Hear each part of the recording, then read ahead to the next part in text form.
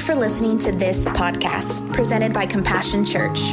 We're so glad you joined us today. For more information, including service times and locations, please visit our website, compassion.cc. Now here's this week's message.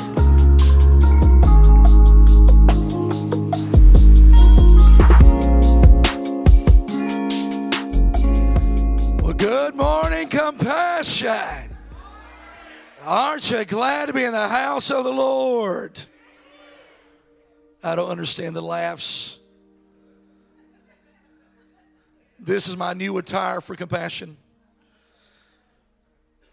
You dress to feel the way you want to feel. And I want to be a hero. We start a new sermon series today called Hero versus Villain. Who are you? Turn to your neighbor and say, are you a hero or are you a villain?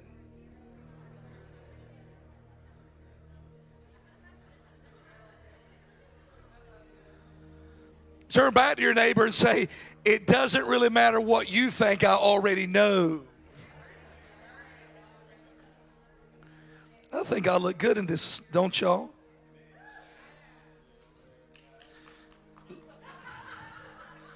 Now, if I look like Little Red Riding Hood, we got a problem.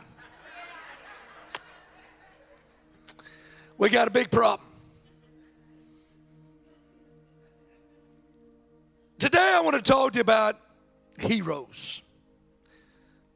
We just got back. Me and my wife flew back in late Friday. In fact, it wasn't Friday night. It was Saturday morning. We just got back from New York City. I had meetings down there all last week, and I've been to New York City. And as you go to Times Square, there's all these superheroes walking around.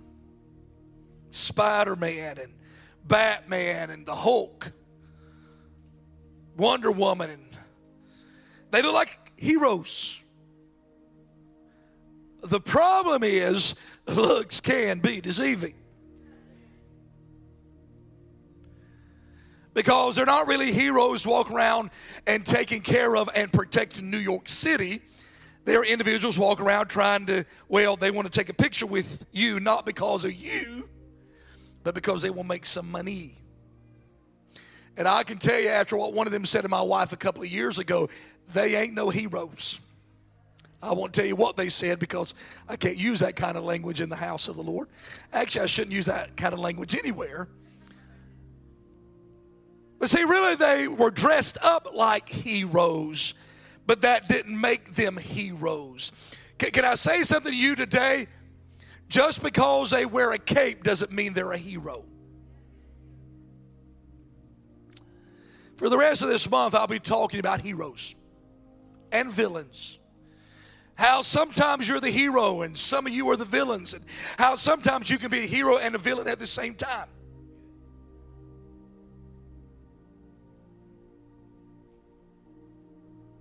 I want to tell you a story today. In fact, I want you to look with me at Esther chapter 7, beginning with verse 1. Esther chapter 7, beginning with verse 1. I'm about to share a story with one of the greatest heroes of the Bible. And let me tell you why she's one of the greatest heroes of the Bible. She would end up saving almost 1 million people.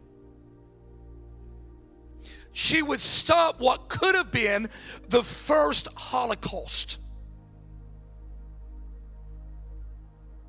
One woman, one shy woman, one beautiful woman who would find her inner hero by the power of her God and how God had set it up for her to become a hero. And because she was willing, accepted, how God would change her life. Let's look. So the king and Haman went to Queen Esther's banquet. And as they were there drinking wine on the second day, the king asked Queen Esther, what is your petition? It will be given you. What is your request?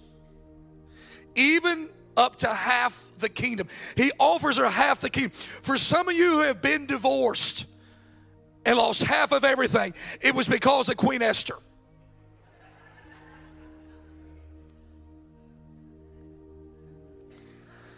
Then Queen Esther answered, if I have found favor with you, your majesty, and if it pleases you, grant me my life. This is my petition. And spare my people. This is my request. For I and my people have been sold to be destroyed and annihilated. If we had been merely sold as a male or female slaves, I would have kept quiet, because no such stress would justify disturbing the king. But Xerxes asked Queen Esther, who is he? Where is he? The man who has dared to do such a thing. Esther said, an adversary, an enemy, this vile Haman. Then Haman was terrified before the king and queen. The king got up in rage. I love this. I don't know why. There are things that are funny to me. This is so funny. Listen to this right here. The king got up in rage, left his wine. How good was that wine that the Bible mentions that he actually dared to get up and leave it behind?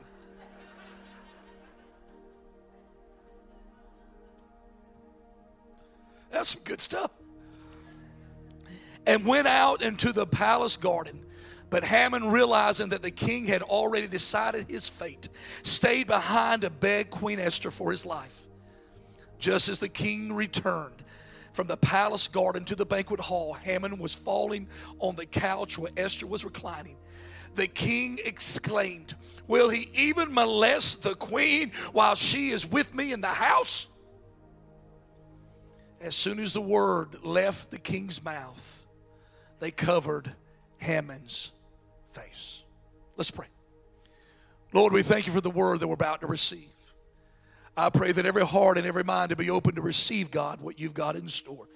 And Lord, let not one leave this house the same way that they came, but be blessed by your word. In Jesus' name, Lord, amen and amen. Let me tell you the story. The story is that most of those who had been exiled and taken into Babylon had now returned home. The Persians had come in, the Medes had come in and saved them and told them they could go back to their land. Only about, we would say, 50,000 of the Jewish people went back to Jerusalem. About 1 million stayed back. This is the scene that we find. Now, what happens is the king here, Xerxes, what he's doing is he had a banquet. Why is that the banquet? He had a beautiful queen. Vashti is her name. And, well, he sends for the queen. Will you someone go get the queen? When they get there to get her, she says, no. Now, for us today, like me, I'd be used to that. Come here, honey. I ain't coming there. You come here. In fact, I'll never forget the first day that my wife, Miss Fern, used to help us. She was the assistant here, and when she had stepped down, Laurie stepped in, and I knew the days had changed because Miss Fern would always help me. She'd get coffee for me, all that. And so I yelled out to Laurie one day. I said, Laurie, will you give me some coffee? Oh, get your own coffee. I thought, oh, how times have changed. But in this time with the king, that wasn't good. So the king called all his advisors together and said, what do I do? And they said, well, you can't let this happen. If you do, then every woman, every queen, every noble's wife will think it's all right to disobey their husband. So you got to make a decision now. He could have killed her, but what he ended up doing was banishing her. She would no longer be the queen. So what he does, he's hurt, he's upset. He puts out there that he wants a new queen. And he goes all throughout the land that I'm looking for a new queen. Well, everybody comes looking to be the queen. Now, the funny thing is there was a 12-month cleansing and beautifying process. If it took you 12 months to get beautified, you weren't ever going to be pretty. I'm just saying. I mean, if someone walk in, they go, "No, you're a 13-monther. You can leave."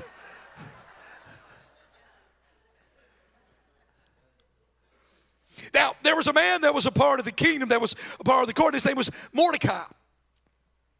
Mordecai had raised a girl because her parents had died when she was young. It was his cousin. And he would take this girl, her name was Esther, and he would bring her in and raise her. And when this decree went out that the king was looking for a new queen, in other words, he would bring her to the court. She was beautiful. Just like my wife is beautiful. She was beautiful.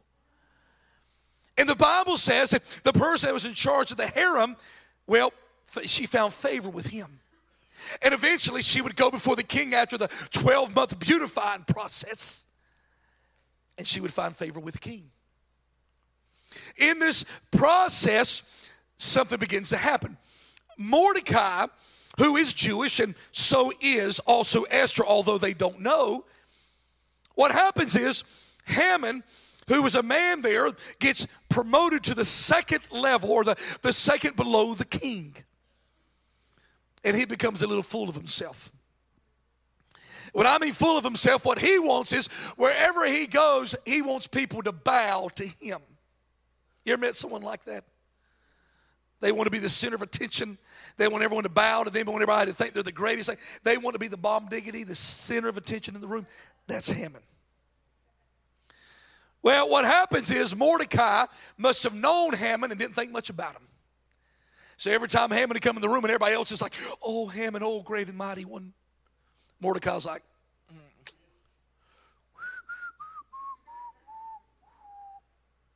It gets back to Haman. He ain't pleased. He gets mad. And he goes to the king and says, "There are a people here that are coming against you." Now, the problem is funny how we try to reverse things. See, Mordecai had raised up to where he was because he had actually stopped assassination against the king. Well, then what happens is Haman comes and tells the king, "There's a people here that are coming against you. We better do something about them." And he gives Haman the right to kill all of them, including Mordecai, not knowing. So Mordecai tells Queen Esther one day, "Listen, you've got to get to the king. If you don't get to the king, we're in trouble. He's going to kill all of us." Esther sends back a message, and Mordecai says, "You don't understand. I can't. To go before the king without being invited is sheer death. He can kill you. If I were to just walk in and say, 'Hey, king, what's up?' I don't know if they did that back then. 'What's up?' I'm tired of that look.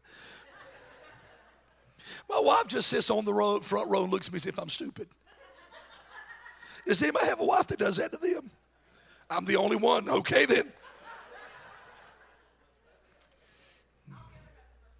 That's true. Yeah, you guys are smarter not to raise your hand.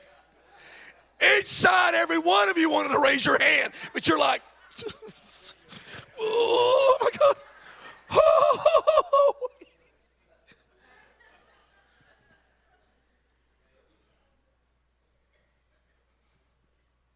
But see, Mordecai says, "Do not be misled. You're a Jew too. And if this happens, you too will die." She's afraid. She's scared.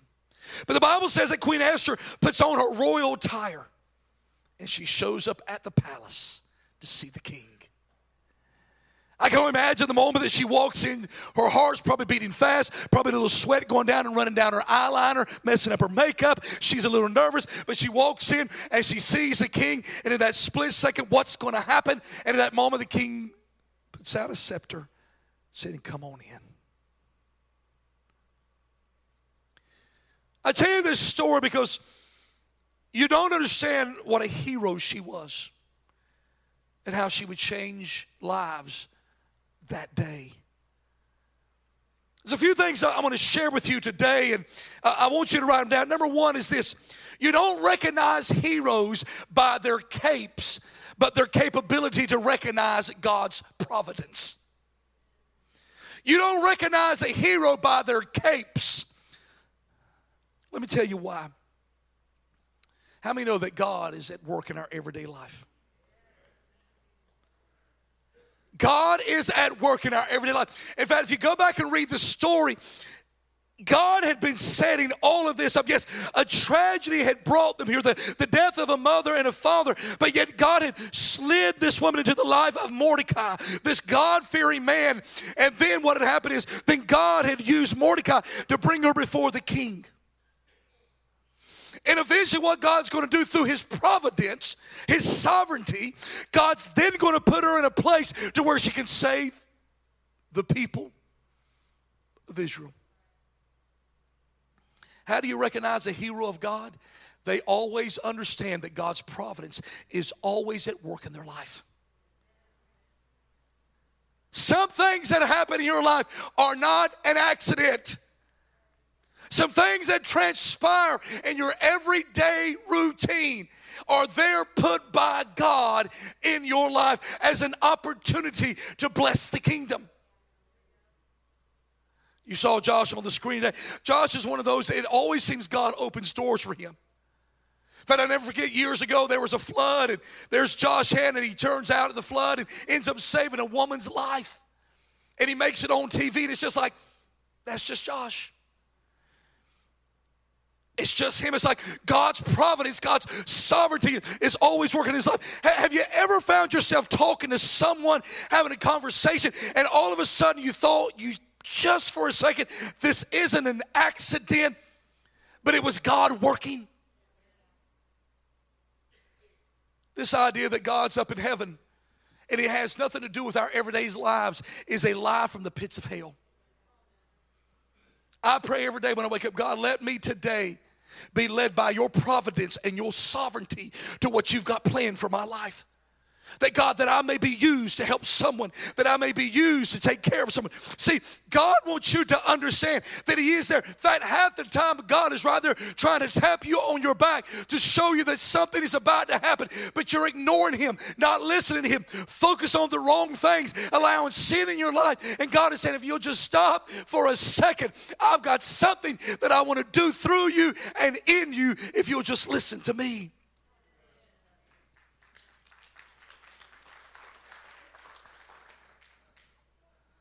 See, as we look throughout the chapters 1 and 2 of Esther are all about the providence of God. It's all about the God behind the scenes. And let me say this, God is behind the scenes, amen? And let me also say this to you. God wants to use you to accomplish his will. But if God can't use you, he'll use somebody else. If God comes to Brian and said, Brian, I'm going to use you today to speak a word into someone's life that has been looking for an answer to whatever they've been going through, then what God's going to do, if Brian says no, then God will move to Mona. Brian, you're my first choice, but Mona's my second choice. But that's all right. Mona will get the blessing. You'll get the disappointment.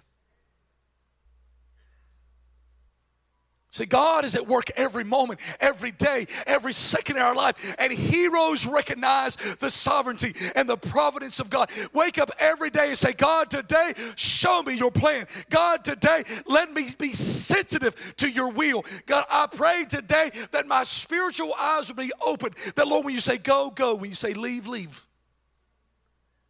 It happens all the time in my life. In fact, can I be honest with you? I'm always looking for it. I am always looking for the providence of God in my life. Show me, Lord. Lead me, God. Number 2, write this down. You don't recognize heroes by their ability to fly, but by God's favor on their lives. If you're a hero of the faith, God's favor is on your life. In fact, you look in Esther chapter 2, verse 8, he said, she pleased him and won his favor. Esther 2:15 says this, Esther won the favor of everyone who saw her. Esther 5:2 says this, and he was pleased with her and held out to her the golden scepter. And then you go to Esther chapter 5, verse 8, he says, if the king regards me with favor, if it pleases the king to grant, and it says this in the latter part, then I will answer the king's question. Here's the thing. If God's providence is all around us and we will step into God's providence, then God's favor will be on your life. God, what is God's favor? He opens doors that no man can open. He closes doors that no man can close. See, God's favor, let me say this. God's favor is not for you to get a parking spot at Walmart. Who's ever said that before? Oh, look at God's favor.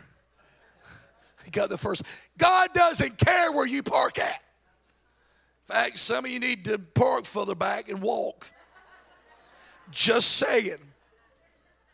We just got back from New York City, and you walk everywhere you go in New York City. And finally, one day, my thing popped up and said, record walking or something like that on my watch. And then it said, you're fat, walk more.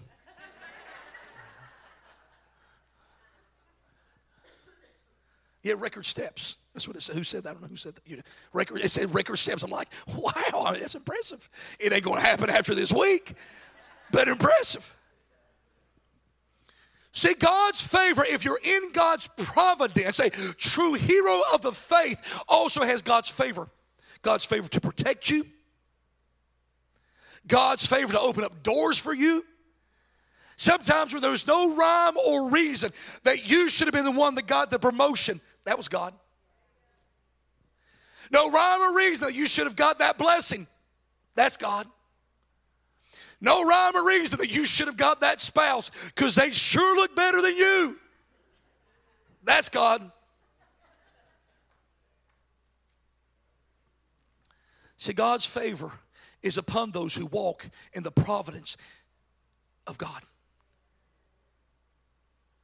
See, all I'm doing this week is setting you up so you can see. When you look from the outside, how does a hero look? He doesn't wear a cape. He doesn't wear tights. He doesn't fly. The way that you see a hero of the faith of God, a hero of God's kingdom, is someone who knows and recognizes the providence and the sovereignty of God, who searches and seeks after it. But also you recognize a hero of the faith because there always seems to be favor on their life. That God opens doors. That God does things that he doesn't do for others. That's the favor of God. The last one. You don't recognize heroes by their tights, but their trust in God. I had to make a decision today. Was I going to wear the cape or tights? I think I made the right decision. Man, wait a minute. All those claps are a little bit offensive.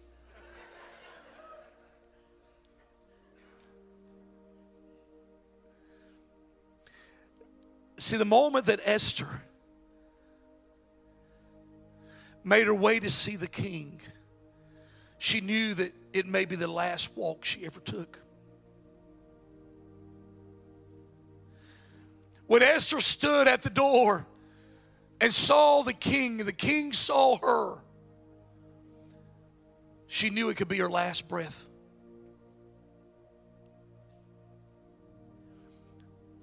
True heroes, and let me say this. A hero is not someone that is fearless. Being brave is not the absence of fear. It's this decision to push through the fear and trust God.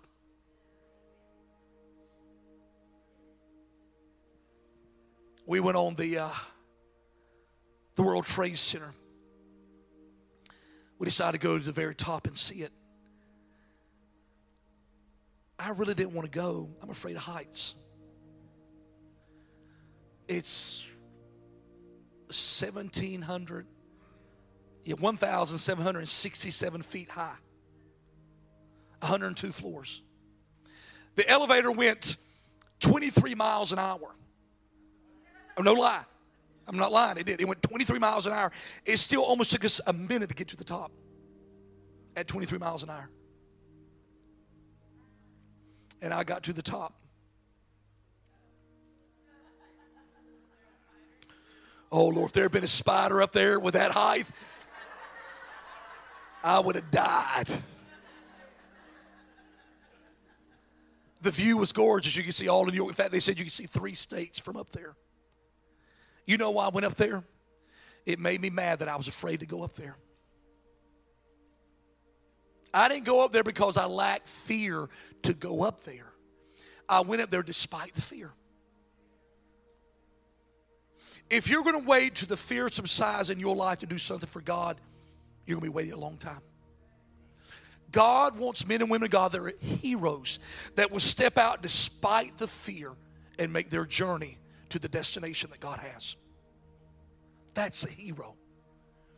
I tell people all the time, the greatest fear for me is the moment that I leave that chair to walk up on the stage. I've been pastoring for 25 years, and I'm still nervous every time I walk up. But despite the fear, I make my way toward the destiny. Despite the fear, I still make my way toward the destiny. Can I say something to you? If you are a hero of the faith, then you recognize and realize the sovereignty and the providence of God that is going on around you every hour. If you are a hero of the faith, then because you recognize God's providence and God's sovereignty, then you trust God. You have faith in God. And God's favor will always be on you. See, God's favor is His way of opening the doors for your next journey, your next season, your next blessing. See, God wants you to recognize the providence and His sovereignty because God's will is at work. And when His will is at work and you're in the middle of God's will, then God's favor will be on your life.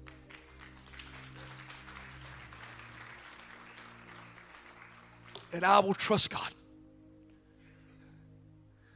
The story ends that he gets upset, the king, and he says, "Who is this? Who did it?" And she goes, "I like Esther."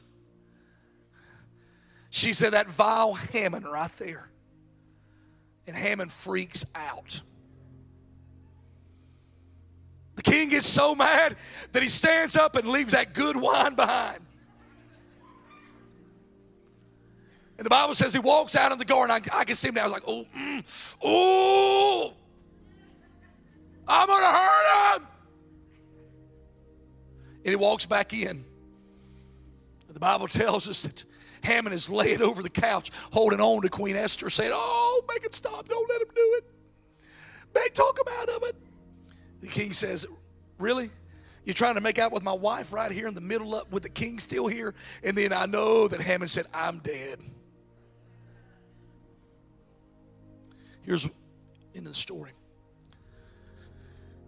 See, Haman had put a pole outside his house that he was going to hang Mordecai on. And one of the servants, because when he said, "What should I do with Haman?" He said, "I guess I'm one of the servants," which, you know what? If you most likely don't like someone, there's a big chance others don't either. And one of the servants spoke up real quick that probably didn't like Haman, who had been talked down by Haman, put down by Haman, said, "Hey, I got an idea. He put a pole outside his house to hang Mordecai on. Let's put him on it." King goes, "Like the idea, buddy. I like the way you think."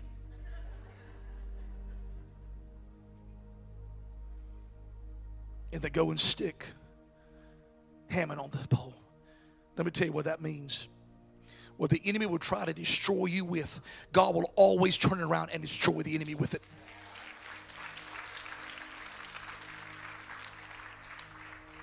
I want you to stand with me.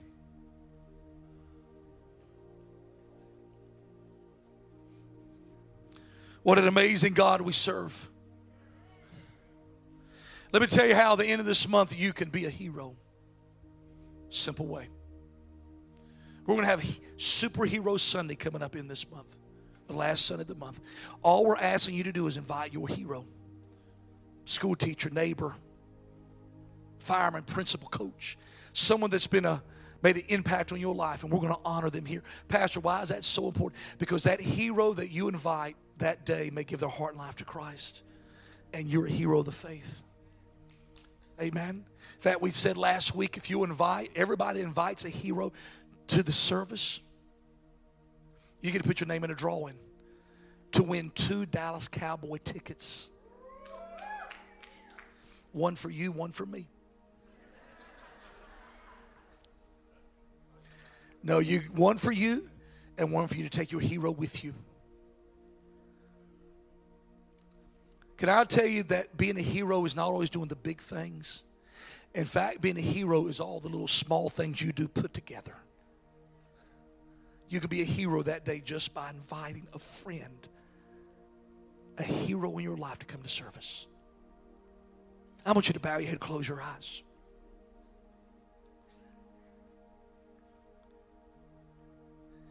If you're here today and say, Pastor, I want to be a hero of the faith. Not a hero in the eyes of people of this world, but a hero in God's eyes. Know that I'm doing what God's called me to do. I want to be a hero of the faith. If that's you, I want you to raise your hand right now. Lord, I pray for every hand that is raised. And I ask in the mighty name of Jesus Christ, Lord, make them a hero of the faith. Give them the ability to see the providence and the sovereignty of God in their life every day. I pray that, Lord, as they see your sovereignty and walk in your providence, that, God, your favor would be upon them. And no matter where the journey may take them, their trust will always be in their God. Their trust will always be in their God. With every head bowed, every eye closed, one last question. If you're here today and you don't know Jesus Christ as Lord and Savior, and you would like to give your heart and life to Him, today is the day of salvation. All you have to do is admit that you're a sinner in need of God's grace and wonderful love. Believe that He is the Son of the living God, died on the cross, who rose on the third day. And with your mouth confess Him, Lord, of your life, you shall be saved. If that's you today and you'd like to give your heart and life to Christ, no one's looking, just you, me, and the Lord, then I want you to raise your hand right now. Is there anyone this morning? I've had one raise their hand, give God praise. Say this prayer with me. Say it loud. Say it proud, as there's one new name been written down in the Lamb's Book of Life. Say, Dear Jesus, I invite you to my heart and into my life. Forgive me of all my sins and all my ways. I repent and I come to you and ask you to be the Lord and Savior of my life forever and ever. Amen. Give God praise. We are so happy that you joined us today. Here at Compassion, we value family, which means we value you. If there's any way that we can be praying for you and believing with you for something, please make sure that you let us know. You guys have a great week, and we'll see you here next Sunday.